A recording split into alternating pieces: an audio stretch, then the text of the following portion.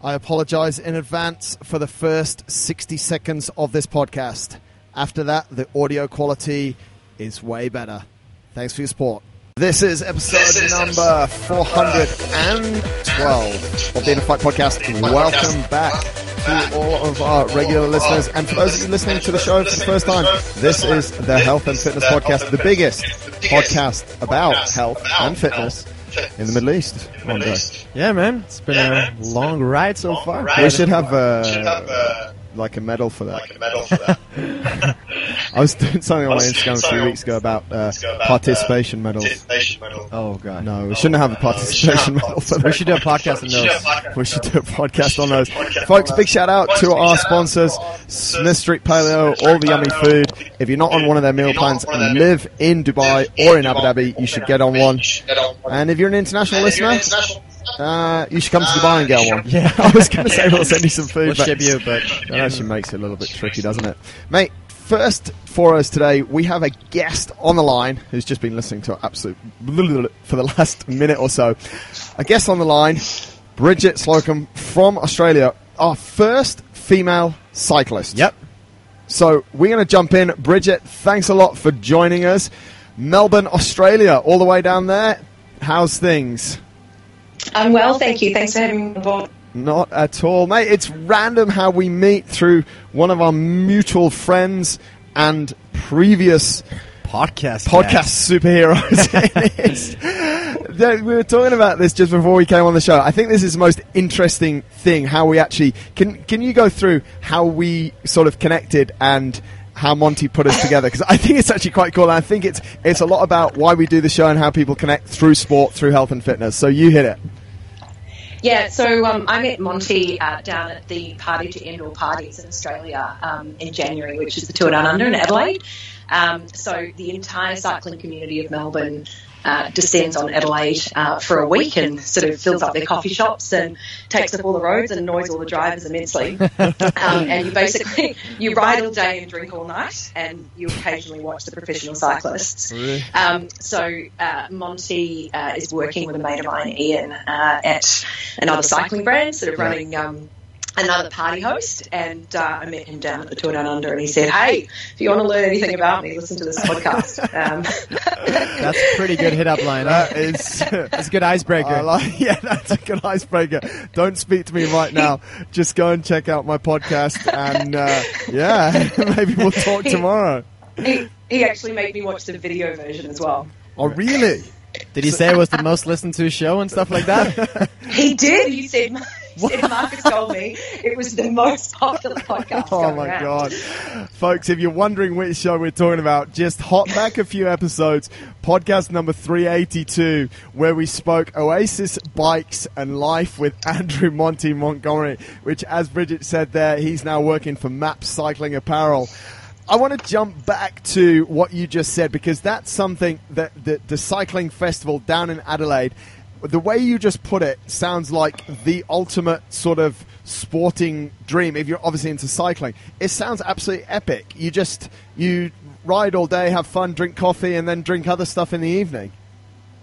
Yeah, absolutely. I don't think there's any cyclists left in Melbourne in the third week of January. There's this, a teammate of mine couldn't go because of work commitments, and she signed out of social media for the week. Really? When you say teammate, is that like a professional team, or what kind of team do you ride for, or group, or whatever? Yeah, so look, I ride for an amateur sort of local team. So we're sponsored by a local company called Black Sheep Cycling.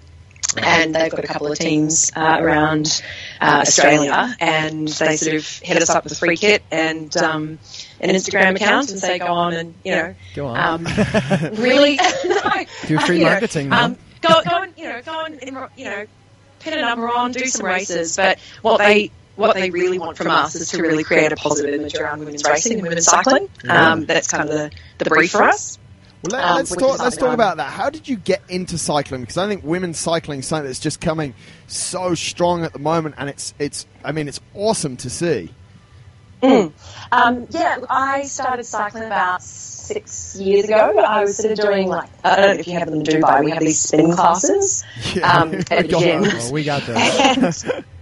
And the instructor goes, man, you're really strong. You should do this thing called Around the Bay. And at the time I thought I was so cool, like signing up to do Around the Bay. It's a 240-kilometre ride that sort of goes around the bay of Victoria. And, now nobody who actually rides bikes in Australia tends to actually do the Around the Bay. It's what we call, the Hubbard's ride. And you get a lot of kind of super fluoro and, rear view mirrors. But it was quite an achievement for me at the time. I had a very sore bottom at the end of it. And, 240 kilometers, that's a pretty solid ride, huh? Yeah, but it's pretty much dead flat. And it's on the sort of what we call the beach road, which is the road that everybody kind of rides on if they don't like hills. And but yeah, it's a really good entry kind of Grand Fondo ride. And did that for the first year and then swore I'd never do it again. And I was really lucky to meet a girlfriend who had previously raced track for the Commonwealth Games but hadn't ridden for a few years, and she sort of, I was fit and didn't know what to do. I was a self-confessed Hubbard, and she was unfit and was a very, very good bike rider. So I helped her get fit, and she helped me learn how to ride a bike. Wow. What is the barrier of entry for cycling? Obviously you need a bike, but how much do you need to invest? And because I think a lot of people I think biking is super cool, but I don't really know how much should I invest and how many times a week should you ride, and how do you get connected with people, etc. Yeah, look, I think it's very easy to spend a lot of money on bikes. You can spend spend $300 on a bike, or you can spend $20,000 on a bike. Yeah. I think the advice I'd say for anyone getting into cycling is don't spend too much money to start with. Get a second-hand bike or borrow a bike, or start entry level and see if it's something you're into. The other thing with apparel, there's a lot of brands out there that are doing amazing things and making really beautiful technical clothing. But again, if you're just starting out, you don't need the latest and best clothing. You don't need to spend money to actually get on a bicycle. It's effectively a mode of transport. It does make you look really cool, though, if you have a super flash bike and really sick lycra. Purple socks. And I think when I started cycling, I was up to 24 pairs of socks. Monty actually stitched me right up, but that's a whole other story. But he's in the sales industry. Yeah, exactly. That's the thing. But look, I think there's, in answer to your question, what makes a cyclist? You don't have to be racing 2 or 3 times a week, like we do over the summer, and riding every day to be a cyclist. You can ride once a week. You can ride, slow. You can ride on beach road. You can ride a $20,000 bike or ride a $500 bike, and there isn't really a barrier to entry other than just getting on a bicycle. Yeah. I think that's one of the nice things, and that's what we sort of wanted to link a little bit to as well. This whole concept, which actually was a little bit alien to me, of coffee ride. And I remember when I first started riding, these guys come for a coffee ride. I'm like, what the hell is that? They're like, we're going to ride. It was in Dubai, so they ride from the bottom of the stick. They ride to Bab al Shams, which is only about 30k, and then we have coffee, and some guys have a croissant and pancakes, and then we ride back. And I was like, why would I want to do that? I don't know. But it started, and I guess, and down in Australia, and especially in Melbourne, the coffee culture is huge. So is it something that's really social as well, and provides a nice community on that level for you guys down there? Yeah, absolutely. We have coffee rides. We also have shop rides. So most local bike shops will run a weekly ride as well. Right. That generally ends in coffee at a coffee shop. But there's sort of the coffee ride is generally a Friday morning here. Right. So, everyone will do their serious training in the, midweek. There'll be a coffee ride on Friday where we sort of just have a cruisy ride. We call them the short ride long coffees, which is hashtag SRLC. SRLC, okay. So you do like a 25k ride and then pull up to the coffee shop, and then you're sort of rested for racing in the weekend, or if you're going off on a long adventure. Yeah. And those rides are certainly a great place to not only meet other cyclists, but also get a lot of Instagram photos if that's your thing. Absolutely. We have a little Facebook group in Melbourne called Girl Ride Melbourne. Right. And there's probably about 400 members in the group. And we have this Friday coffee ride that was started by this wonderful woman, Kaz Whitehead. Right. She designed the route. She put the map up on the Facebook group, and any females allowed to come along. There's a start and an end point, and we all have coffee at the end point. And regardless of how fast or slow you are, there'll be someone there who's riding at your pace, and there's coffee at the end, which is Do you think it's a really nice environment to sort of build more of a cycling community than before? Because I know previously when that concept wasn't around, you'd sort of join a cycling group, you'd get spat out the back after like 5 minutes if you were lucky, and you'd never see the guys again, and then you'd find another cycling group sort of the next week. But if you're waiting slower. yeah, exactly, quite a lot slower. But if you're sort of so it sort of seems to have bred quite a more of a community feel to things, whilst also people at the topper end of your group can, they can hit the gas and we'll all see each other at the coffee shop. Yeah, look, I think that's definitely the case. And also, we're all so tired because we get up at 5 o'clock in the morning to ride, and everyone just wants coffee afterwards. Yeah, right. So it's a common bond that if you're a cyclist, you're going to be sleep deprived, and you're definitely going to be addicted to caffeine. So it's a nice common denominator and something to talk about. Right. But it's funny that it's only starting now. You know what I mean? Like back 20 years ago, would people do this? I don't know. Is it because of seeing sports nowadays, like CrossFit becoming such a community sport? They're like, oh shit, this community thing, like that can really pick up. Why don't we create coffee rides and whatever? Yeah. I don't know. What do you think, Bridget? I think they used to really centre around clubs more often. The clubs today are really just the kind of legal connection that you have to get a racing license, because you have to be affiliated with the club to get a racing license. I think it used to be that formalistic club culture, whereas now there's these sort of groups that hone around bike shops or hone around coffee shops or around Facebook groups on social media, or it's just a new way to connect with people. Yeah. I think as well, mate. I remember when I was racing mountain bikes at school, we used to go out training, and we literally, it was so cold. This is why we went, but it'd be so cold that we'd pull into, in the UK, in the big, you sort of have big national parks, and you have a National Trust cafe, which is almost like it's part of the park. So you used to get like a cup of tea and a bun for basically like £2, like a couple of euros or something like that, and we were so damn cold that we'd always pull in. So maybe it's actually not such a new concept. Before we were pulling in to save our lives, but now they're sort of pulling in to create this thing around community. I think you're right, man. I think a lot of sports have gone a little bit more sort of community driven, and cycling's the same, because cycling, and I'm sure you'll have some thoughts on this, Bridget, cycling can be quite a lonely sport because everyone is so different. Some people are better at climbing, some people are good on the flats, so to actually get good training with people, and it's quite an individual sport to a certain extent, isn't it? Yeah, look, I think it is. Obviously, when you race, there's team dynamics, but it is largely an individual sport, and you're right, everybody has their own strengths and their own training programs, so I guess that's, why everybody sort of seems to, there'll be a particular ride that has a particular focus, and you'll go on that particular ride and you'll know that you're going to get spat out the back. Whereas on a Friday, that you'll go on a particular ride and you might not get spat out the back, and you'll sit around and have an hour-long coffee at the end of it. Yeah, so it makes it. Yeah, it's different, and I think that's giving people sort of different reasons and motivation for getting into it. Let's keep that thought.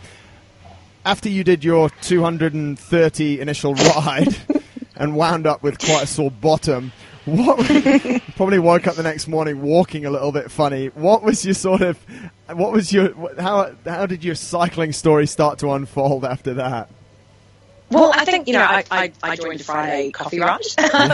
And as I say, you just start meeting new people. Like every ride you go on, you meet a new person. And I just happened to have this small community of people who knew what racing was about and said, hey, you're actually kind of strong. You should try this racing caper. And I remember going out. Our winter road season is it's really cold. Like all the races are held. Australia. They're held. Yeah. So we have Andre's from Denmark. I'm from Scandinavia. They think that Australia is hot 24/7. They think it's just an oven. So over the summer we have criteriums. So they're my favourite kind of races. They're like an hour at full gas sort of sprint at the end, and you could be racing in 40 degrees in crit season. And that's when all the pros come home as well. So we have all the nationals and, the big UCI races down here. Then when the plebs get to do their road season, is generally between April and November. Yep. And, the further you get out of Melbourne, the colder it gets. So you go out to these like towns an hour or so out of Melbourne and it's like 1 or 2 degrees, there's frost on the ground, and you're lining up on the start line going, why am I not in bed? Why am I signing up to race like 90 kilometres at full gas? Wow. So I was pretty unsuspecting when I went out there the first time, and there was about 4 women lined up in this race, and my friend said, "Oh, come on, you should do it." And you just get the bug, and I think with cycling, you either like it, or you love it, or you don't, and you start racing, and you either get that kind of competitive bug of saying, "Hey, I got dropped today. Tomorrow, I want to." The next race I want to finish, and then, hey, I came fourth, I really want to get on the podium next time, and then you're on the podium and you go, hey, I want to stand on the top step, What is it exactly in cycling like that attracts people so much? Because it sounds so lonely. It's like, for me, it sounds like swimming. This is why I need you, Bridget, because these guys do not get it. It's lonely, but it's the most isolated sport within a social context. You could be on this like 3 or 4 hour race. It's 2 degrees out. All the people around you are trying to shell you out the back. But there's just this, I don't know, there's this magic about it, and it's really good fun. And I often describe it sometimes as like being on a roller coaster and burning calories while you're doing it. Like you get to have the fun of like. Especially if you're mountain biking or racing cross, you get to have the fun of being on a bicycle and, feeling the wind in your face and kind of descending down mountains and, but then you're actually working for the pleasure as well. Yeah, and I think that's actually why a lot of, we're seeing it over here in the Middle East as I would say an alternative midlife crisis to spunking a load of cash on a Ferrari or on a massive golf course membership where, on the golf course here, every 3 or 4 holes, they have a bar. So guys will go out and play golf and end up having maybe, 8 beers. And you sort of, your heart rate is elevated, and it can be elevated to an incredibly high level if you decide it. And I think something you've touched on there, Bridget, as well, is that it's quite addictive. You get spat out the back on your first ride and you're like, well, I don't want that to happen again, because as human beings, we're all quite competitive, aren't we? So, and then it's like, oh, I actually finished in the bunch today. Oh, I was actually up at the top. And I think that's even, it's a lot more, obviously you've done a lot of road racing, but even when I'm riding with my mates, I still want to smash them in the last K. It's, so I think that's actually what brings it something quite unique as well, is that it's very easy to progress. It's easy to progress, track it. Yeah, and it's sort of, and it's fun as well, because like you said, Bridget, maybe we'll get into a little bit of the team racing. Like the team racing tactics are something that is like, it's like chess in a way, really, isn't it? Yeah. Talk to us a little bit about your experience in team racing. It's really hard to explain how cycling teams work, but I'll give you an example from a criterium race. So in a criterium race, it's an hour at full gas, and there's going to be attacks off the front. You want your sprinter there for the sprint points, and you want your sprinter there for the finish line. So your teammates, while they're in the race for themselves, they're also going to protect the sprinter in a criterium race to make sure that, if the sprinter gets dropped, someone might go back and get them. But even, there might be a false attack off the front to make other people tired, and the sprinter can sit in and do not much work for a while everyone's off having an attack, knowing that the bunch will bring it back. And so there's all these what we call kind of fake attacks, or you have a crystal pedal off the front, which is sort of like you look like you're having an attack, but you're not really having an attack. And there's a sort of thing of, if you're sitting on the front of a bunch, you're doing most of the work. So if one of your teammates who's good at a time trial, for example, if they get away in a break with one or two people and their teammates on the front of the bunch, their teammate's going to sit up and just say, you know what, I'm not dragging this bunch up to my teammate in the breakaway. I'm going to let her have a fair crack in that breakaway. And if somebody else wants to pull a bunch of 30 other riders up to that breakaway, it's going to be someone who's not in the team. Yeah, right. Does that make sense? Yeah. So you guys kind of can slow down the bunch? Yeah. Okay. Yeah. Well, you effectively slow down the bunch because you sit on the front with the brakes on. And, you know, you're on the front. So they generally say if you're on the front, you're working 30% harder than the person behind you. Yeah. Really? So, you know, so the guy sitting behind you is saying, well, I don't want to do any work. I'm going to let you pull me up to the brake. Yeah. And sit here and have, you know, a 70% effort. But if the person on the front isn't actually trying because their mate's in the breakaway, it's going to be somebody from the bunch who's going to have to come around and do the work and pull the bunch back to the brake by themselves. And so there's always this sort of, as you say, Marcus, a chess game about, okay, well, what rider is going to bury themselves working 30% harder than the rest of the bunch to pull 30 people up to a break and then be too tired for the sprint or the next attack? It's brutal, isn't it? So that, that's sometimes why you want to have a team, because you might have a team member who's like, well, I know I'll never be there in a sprint finish, but I'll do a whole lot of that work to make sure that our teammates who are specialists in the sprint are there in the end. And then when you get into the winter road race season, you know, the sprinters might protect the climbers until they get to the bottom of the hill and then literally sit up and let the climbers take the win up the hill. But it's the same as well on a climb. You might have one climber in your team who is there to set the pace, so he'll murder himself for the first 8Ks of a 10K climb, and he's literally gassed out at 8K, and then the team will come through. You see it a lot, obviously. Well, Chris Froome's different because he takes drugs, but you know, it's and that's something we want to talk about. But last year's Tour de France, Landa just used to sit on the front for Chris Froome till somewhere about 1K or 2K to go, and actually Landa was still fresh, but they didn't let him win. But that's also a whole other story. But so it's quite. So what's your specialty then, Bridget? What are you, a sprinter? Tell us a little bit about what you do the best. Well, I weigh 70 kilos, so I'm definitely a sprinter. So I love climbing hills, but I don't profess to be a climber. So my favourite discipline is crits and sprinting and mountain bike and CX over the winter.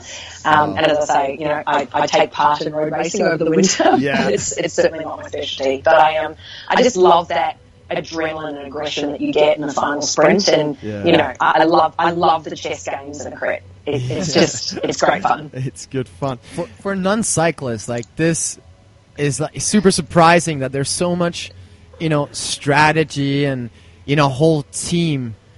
Like, I never really thought about the whole team part of it, but now it sort of makes sense when you're mentioning Chris Froome and all those. Like, I also watched Tour de France, but I don't really understand like how it kind of works with all the teams. And all right, this guy always wins, but his teammates never get to win, but the team sort of wins still. Yeah. Like, I still don't really understand. You know, it takes years to understand how something like the Tour de France works. So I wouldn't beat yourself up about it. You know, there's still bits that I sort of sit there and go, how did that happen? You know, you've got to watch years and years and years of the Grand Tours to kind of get it. Yeah, that's why I was lucky. Dad used to make me watch Tour de France from when I was about 9. Okay, well. Yeah. Kind of get a bit of a grip on it. But that's also why cycling is quite an interesting sport for everyone. And that's actually why I'm really enjoying, even over here we have quite a few female amateur cycling teams coming through. The guys at Wolfies have one, and the girls there are super strong. We actually train a couple of the girls from that team. And it's awesome because they're all so different. And I think that's one of the greatest things as well. Like you said, Bridget, like there's all sorts of different people within a team, so we can be it's almost like a soccer team where, you know, you've got a good goalkeeper, you've got a striker, you've got a midfield player, you know, we'd have a climber, we'd have a sprinter, we'd have a guy that in the team or a girl in the team that can just sit on the front for 2 hours and just murder themselves, you know, just to kill everyone else, basically. So no matter how you're built, or I mean, you can get into cycling. You can, mate. Yeah, absolutely. Yeah, and I think that's one thing that's super that's why it's exploding. Have you seen? You've been in cycling sort of for the last 6 or so years down in Australia, Bridget. Have you seen a massive explosion of cycling for both genders in the last few years? Yeah, I have, but particularly with women. That they say down here, they've got the saying that says cycling is the new golf. Yeah. And that it is that way for, the middle-aged businessmen to make contacts now, and it is the way that, young people kind of get together on the weekend and play sport. Yeah, nice. And and maybe it's a result of, the cool kits and social media presence and everything, but it just seems like it's not, these dorks riding around in lycra on the roads getting in everyone's way anymore, and that it's actually, it's an accepted part of the community, and, it's a really cool sport to be part of. Yeah, it's really fun to see that. Like, now you see skinny dudes, like, rocking up with a self-confidence, like a bodybuilder, like, in those really tight pants, and, like, 10 years ago, I would just be like, what are you doing? You can't carry yourself like that, man. Like, to even live. And now it's like, how many watts can you put out for, like, 1 hour, buddy? Yeah. Exactly. I took my best friend to a Rafa clubhouse for a cup of coffee, and we just happened to be there in what I call city, so normal clothes at the time when a bunch ride had finished. And she literally said to me, she's like, Bridget, there are all these men basically naked in here. Like, what are we doing? Like, why are they walking around a cafe naked? Yeah. It's just a thing. It is quite strange, but I think as you've alluded to a couple of times there, Bridget, like the style of the lycra that's coming out now, and your team has like a really cool Instagram page, and anyone who's listening in, Black Sheep Steiner, go and check these girls out. Their Instagram page, and that's actually what I asked Bridget before we started recording. I was like, are you guys a pro team? And she goes, no, we look very good on Instagram, which they do. But your kit looks so cool. Yeah. The photos are so cool. And I think for anyone that was potentially wanting to get into this sport, they'd be like, yeah, this is cool. And there's hot chicks as well. Like, how good. But I think it's true what you said as well, Andre. Like, I think before we'd look maybe a little bit at cyclists and go, look at that skinny dude. But I think now that we're less ignorant than we were before, and we understand sort of what it feels like to have your heart rate at 95% of your max for 1 hour, or what it feels like to put out. Yeah, exactly. I think there's a real newfound respect for these guys. And I mean, when I started cycling, road cycling 3 or 4 years ago, I got quite humbled as well. I was like, these guys really, like, what's going to happen? Like, you know me, I work out, you know what I mean? That's why she says, man. And then I started falling off, and I'm like, wow, and they can take, and I think that's one of the craziest things. And I can't remember someone's one bike book I was reading recently. It'll come to me soon.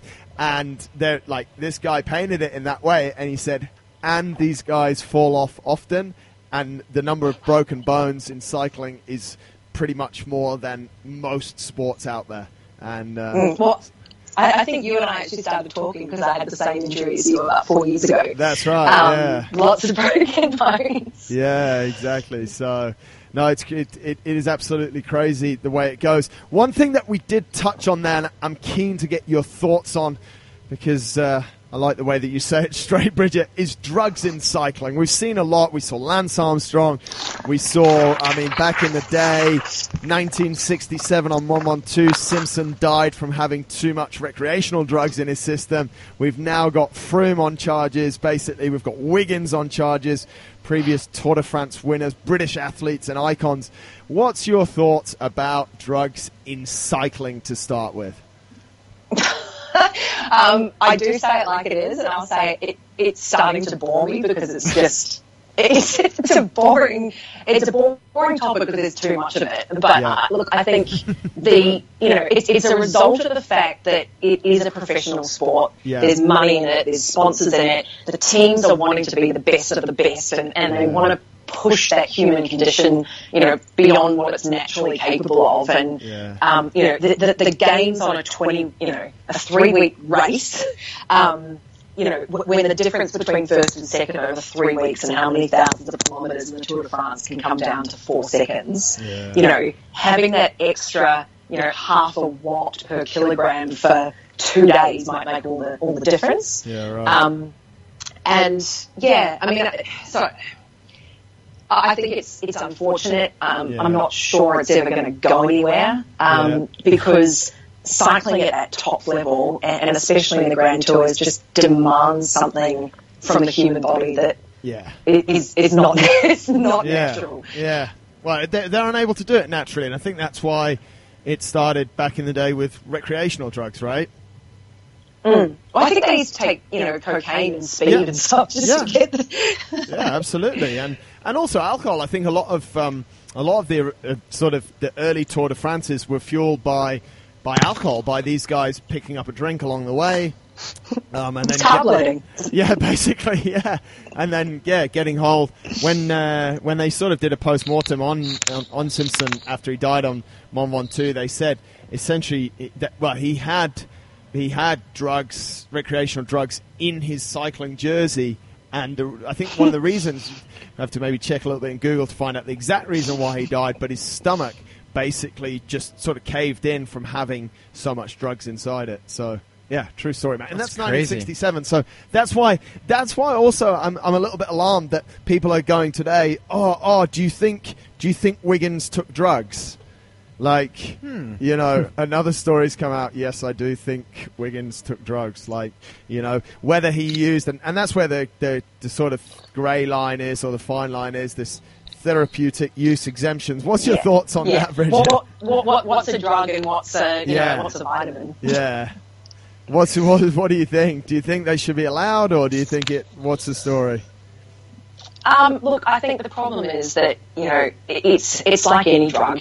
The laws are only going to catch up years beyond the product coming onto the street. Yeah. So, in an ideal world, athletes, I think, could be tested and, could be clean. But when you have people, again, who are driving for gains and driving for success, and, with technological advancements, they're always going to stay ahead of the rules. Of what's going on. And what is a drug? Is a drug something that is a formulation that's not currently illegal? Yeah. It's a bit heartbreaking, but I think it's the reality of the sport. What do you see? Do you see, or do you want to speak about, if you don't know, problem on an amateur level in Australian cyclists? Do you see, or do you feel there's much use of banned substances? Look, I don't think so. There's certainly a lot of people who race for sheep stations. Yeah. Do you know what that saying means? No. Andre definitely doesn't. My wife's Australian, so I'm out. Yeah. It's the sort of thing where you say, look, we're at a Saturday morning Criterium, racing for $50, but you would have thought you were racing for the Paris-Roubaix. Okay. I know those people. So it's that thing where everybody's got the gear, and when I mean the gear, I mean the bikes and wheels, and and there's attitude, and there's a lot of competition, and a lot of people take their racing very, very seriously. But I think most people are pretty sensible about it, and they know that cycling isn't their professional life. And if you take those kind of substances, you're probably going to compromise the rest of your life. That's what makes me saddest. I think maybe, I don't know, within the Middle East, but I do sense that in certain sports that are quite amateur, or certain amateur races globally, there is an increase in the use of drugs, which I think is a more of a waterfall effect from the professionals, because people are looking up to these pros and they're like, well, they're using it, why can't I use it? In any sport. Any sport, yeah. It's very sad. Let's look a little bit to the bigger picture here. We still see only really globally male cyclists covered. I could not tell you through my ignorance probably, I couldn't tell you who the best female cyclist in the world is. What's your thoughts on that, and where's it going to go? Is it, is women's cycling, is there any chance it's going to catch up to males? Are we going to see more coverage of a female Tour de France? I don't even know if there is one. Again, excuse my ignorance on that.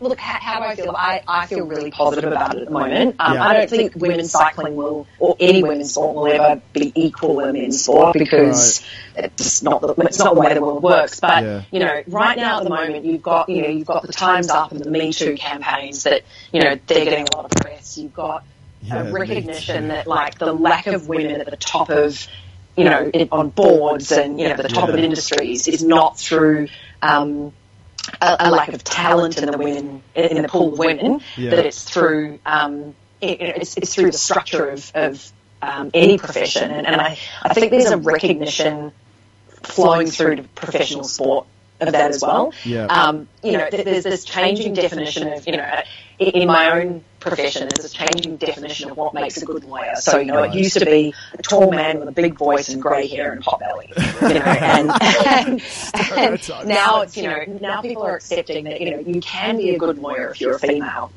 And I think that there's been a bit of an attitudinal shift, and it's still got a bloody long way to go. But you're starting to see that female professional cyclists are becoming marketable products, because effectively professional sport is all about, can you market this athlete so sponsors can make money out of it.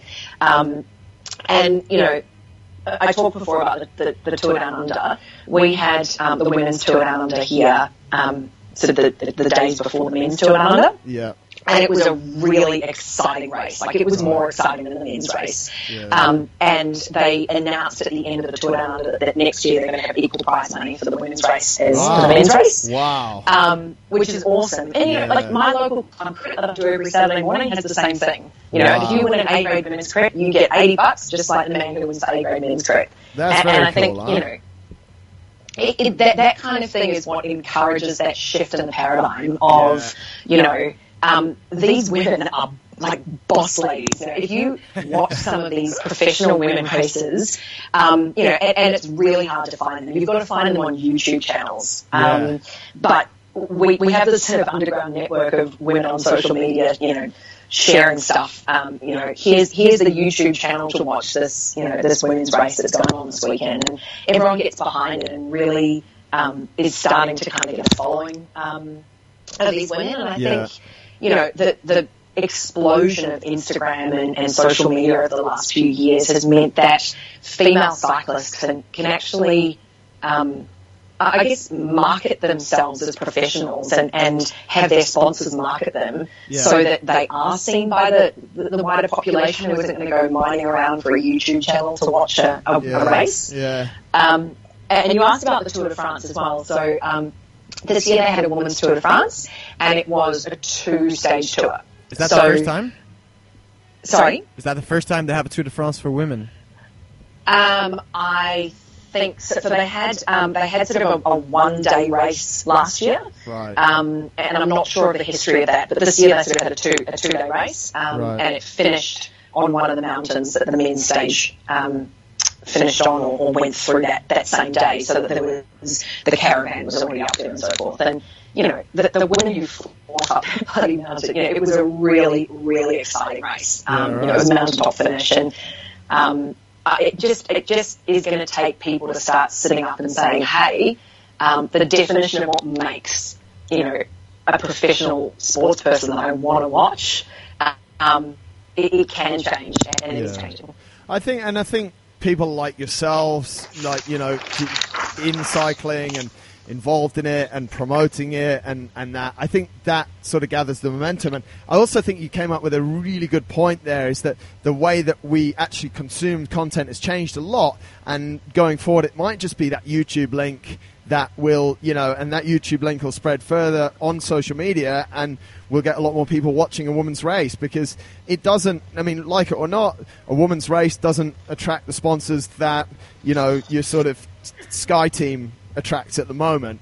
And I think you're right. I think it's going to be a long time before it catches up. But I for one would be super interested to watch a women's bike race. Yeah. It's we actually did World Championships in Qatar last year. We went to watch the men because it was split over 2 days. But Monty, again, he was there for the women's race. He said it was a great race. So yeah, well, I'm sure he was there for the race itself. Yeah, not for the women.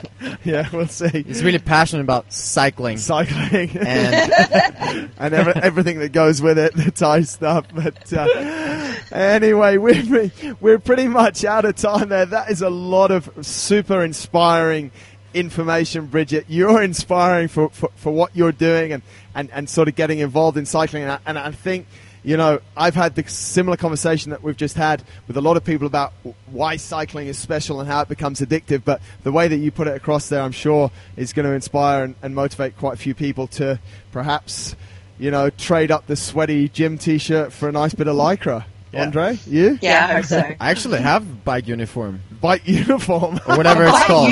I I have like one of those map, whatever. Yeah, like, you have some. dude, it's like 1,000 dirhams. Yeah.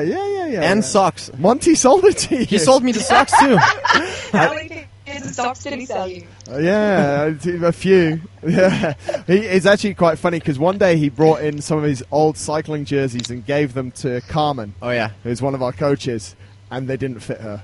They were too small. Yeah, they're a little bit too small. Poor old Monty. He was actually the guy that just used to turn up every morning. He used to cycle because the bike shop's quite close to the gym here, and he'd cycle in from his house and just come in for a shower, and he'd be the guy that'd stand at the door, all sort of 65 kilos of him. Max. On a fat day. In his lycra, chest pumped out, whilst everyone else is just lifting barbells and twice the size of him and just didn't care at all. So that's good times, Bridget. We really appreciate you taking the time out to speak to us. Very inspiring, as I said, what you're doing. And people, I suggest you check Bridget out on her Instagram. This is right, BESNZ? Correct. And then over at Black Sheep Steiner, STINNER is her team. If nothing else, like we've said a couple of times, they are nice looking girls and they're wearing lycra. You guys should definitely go and check that. And some of you girls should definitely go and... We sound a little bit perverse there as well. That's probably against iTunes policy, but who cares? Mate, you actually inspired me to come down for that festival down in Adelaide, drink coffee, ride a bike in the day, and maybe party a bit at night. Dre, you in? Yeah. When is it? Is it like January? So it's even good weather as well. The third week of January. You've got to do it. There we go. We might have to do it. Might have to make that a trip for next year. We'll see. Excellent. Bridget, Excellent. thank you so much for your time, sweetheart. We will keep in touch and we'll follow your progress, and all the best. Thank you. See you Thanks a soon. lot. Bye. Cheers. Bye-bye.